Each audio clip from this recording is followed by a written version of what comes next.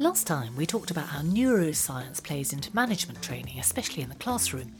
But what about the learning we all do all the time when we interact with other people, or use social media, or just bump up against new ideas by chance? That's how we learn 80% of the new stuff we take in every day. But with all this collaborative learning going on unprompted and largely undocumented, how can organisations spot it and encourage it and make the most of it? Perry Timms is a chartered member of the CIPD and visiting fellow at Sheffield Hallam Business School. And as he points out, social learning, it's nothing new. We're now seeing that actually learning doesn't always come in a box. Learning doesn't always get taken off the shelf. Learning isn't always an episodic event. It's a naturally instinctive drive for curiosity and progress and things which spark us and get us really activated. Social bonding is almost like our most distinct underpinning primeval urge. Because at the time of birth we're helpless, so therefore that's the only way we get any help and protection is to bond with other people. So I think that's what social and collaborative learning is. It's building on that instinct, played out in the sort of unnatural world that is the world of work, and the two have sort of found a little bit more harmony than perhaps they have in the past. Claire de Lauriat is an internationally published scholar. Her fields are organisational behaviour, organisational learning and knowledge management. For her, social learning is the buzzword right now. We've been doing it in organisations ever since organisations began. But what we have been doing more so recently is using social learning and using social learning technologies to enhance our social learning. So Yes. that's kind of why it's become more popular and of interest to learning and development practitioners. And I now. think that's where some of the confusion has crept in, because there's a sense, isn't there, that social learning has to involve social media. Absolutely, Which it yes, doesn't. it doesn't. I mean, we've been doing it ever since humans began, and social learning predates language. Yeah, I think what social media has done is it's provided a platform that spans geographies, time zones, intellectual levels, professional sort of disciplines, and given us a natural connecting source to people. But yeah, I mean, it isn't just about screening. So, social learning comes mostly from working together with colleagues, and now that can be underpinned and embedded with social technologies. But if it's happening anyway, with no input from anyone else, why do L&D practitioners need to bother about it? Julian Stodd is the founder of Seasalt Learning. One thing that we see for sure, and which I'm exploring in a large current research project around trust, is that people broadly trust formal learning spaces much less than they trust truly social learning spaces. So there's about a 30% drop-off in trust between those places. So people are on their guard in a classroom? Is that effectively what you're saying? Absolutely, yes. And with that trust, says Perry, comes engagement.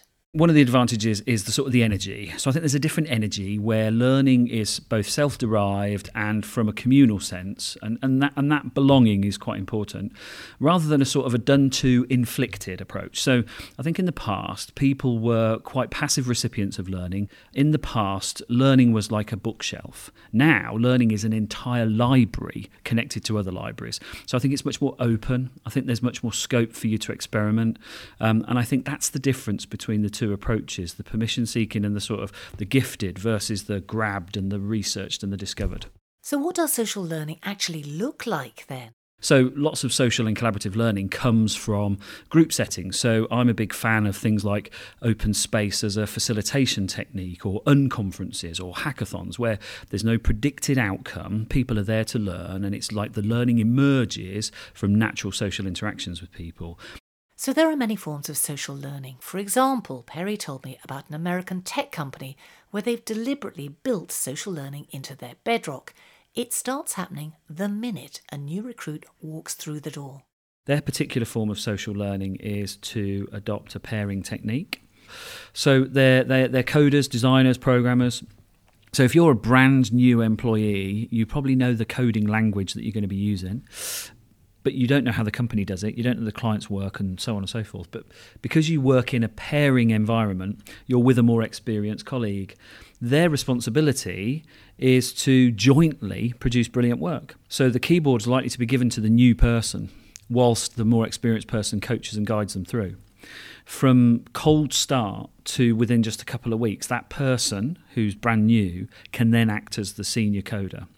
Now that's social, but in a very tight environment. It's just two people working together. And so successful is that learning methodology that company in 15 years of operating has never had a software emergency. They've never had to fix anything big time. Inevitably, there's been a lot of categorisation around the terminology of collaborative and social learning. So looking at Myla's self-directed learning, personal learning networks, group-directed learning, can we perhaps explore some of those? All of these fall into what I call collective learning. Essentially, collective learning and the different types of learning that you've mentioned are forms of plural learning. So you need more than just an individual to participate in collective learning, and collaborative learning is part of this.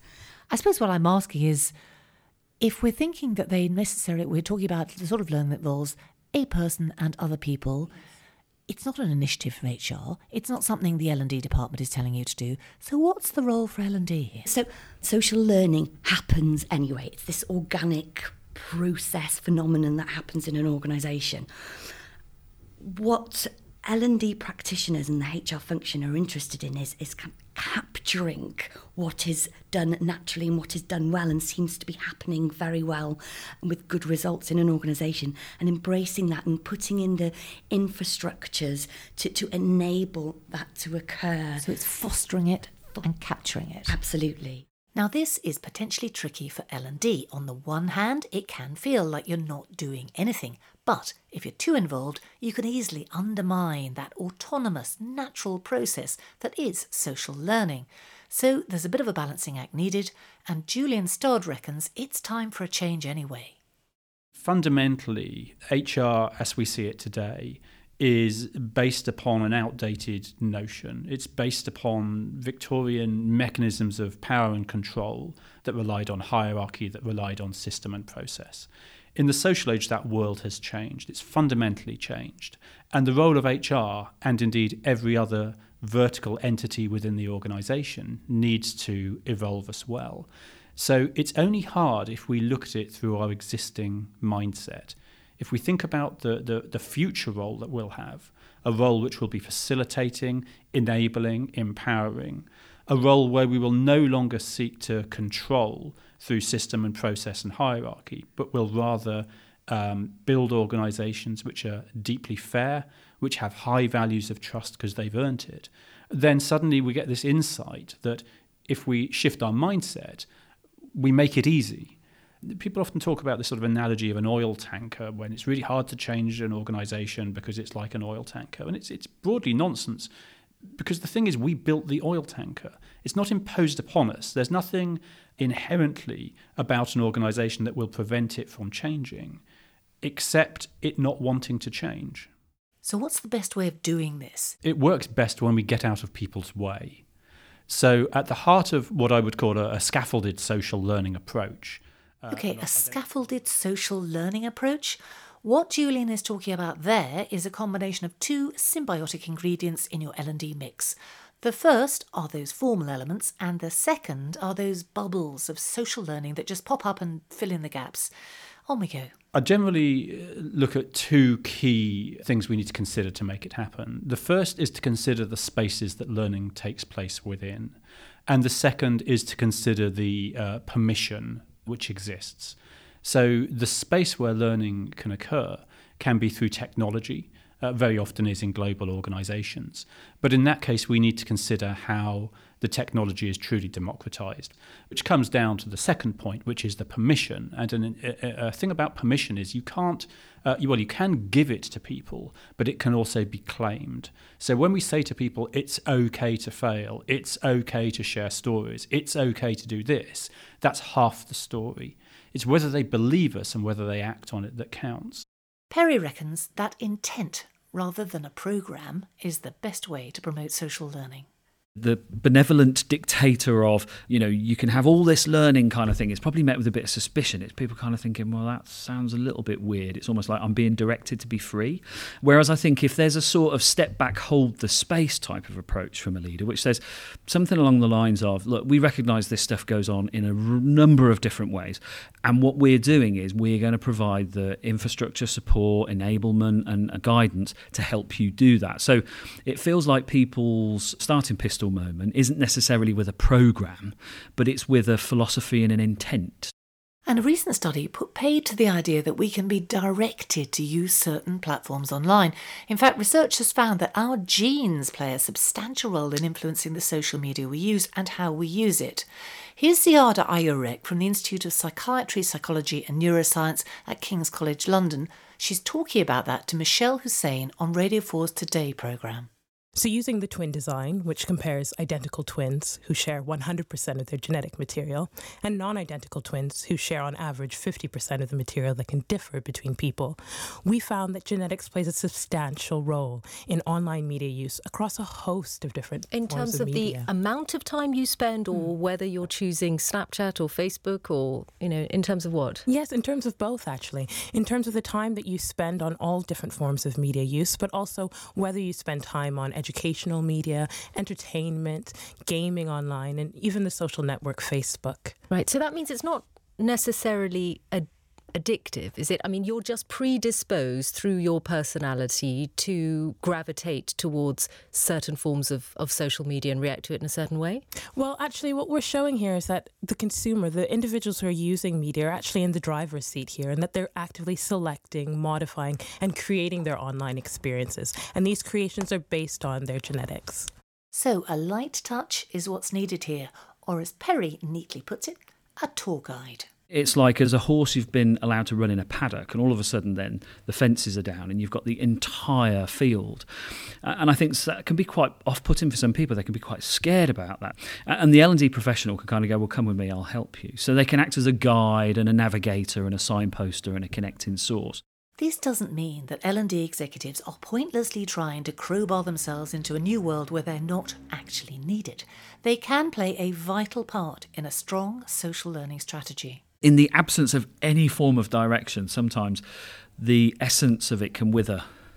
So it needs somebody to act as a galvanising force, or as I call it, almost like a centrifugal force, to just keep it together.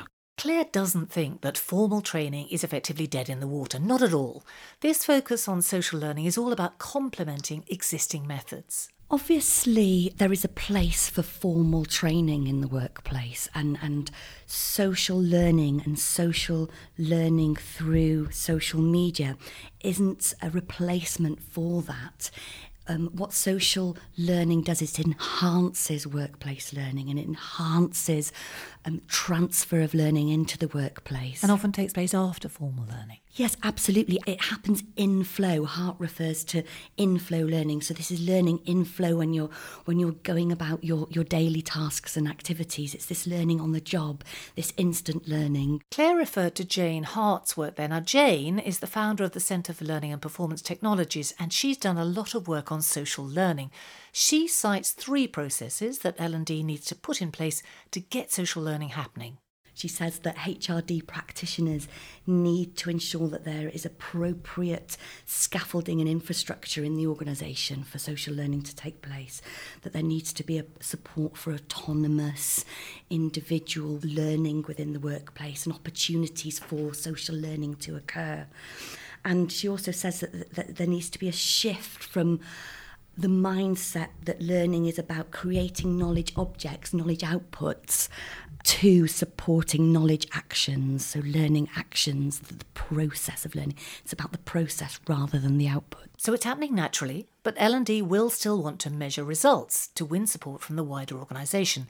Trouble is, it's not as easy to measure as formal learning. We can assess how relevant the content was in a training course because people will fill in a form afterwards. Okay, that's one level of assessment.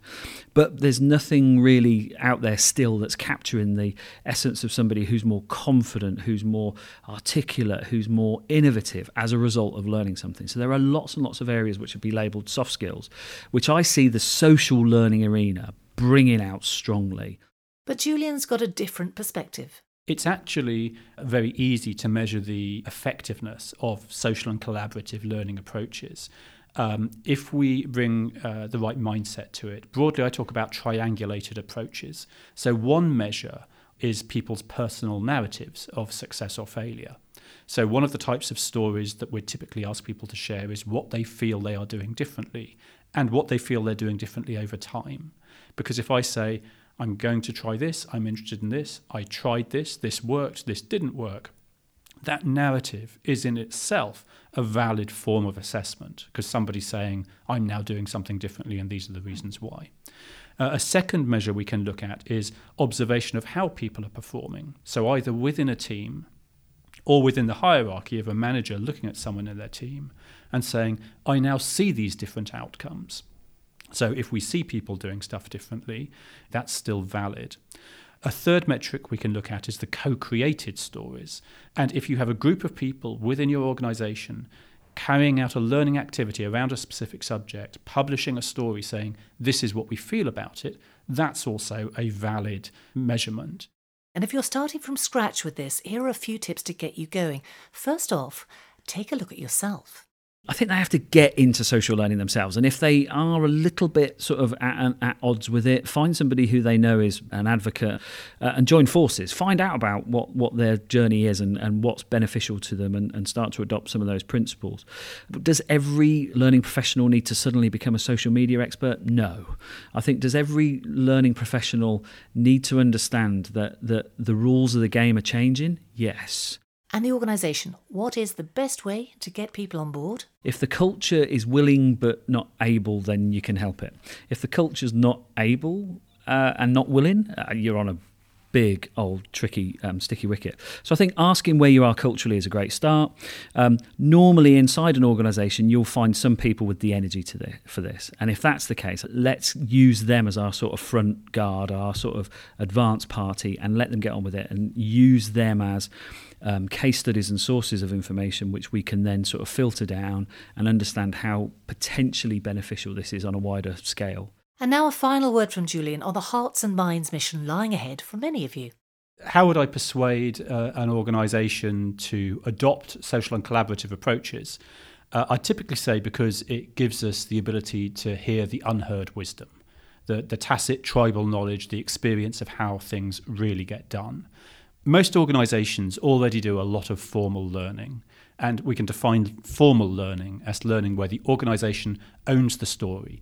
It blocks it up, it hands it out in parcels in a defined way, at a defined time, in a defined place. That's all well and good, but what we're trying to tap into is the lived experience, the knowledge which sits within the community. And that, for me, is the most compelling reason to move to a social and collaborative model. For more on this, dig into the CIPD website. You will find lots there on social learning. Drop by again next month. Remember, we air a new episode on the first Tuesday of every month. Thanks for listening.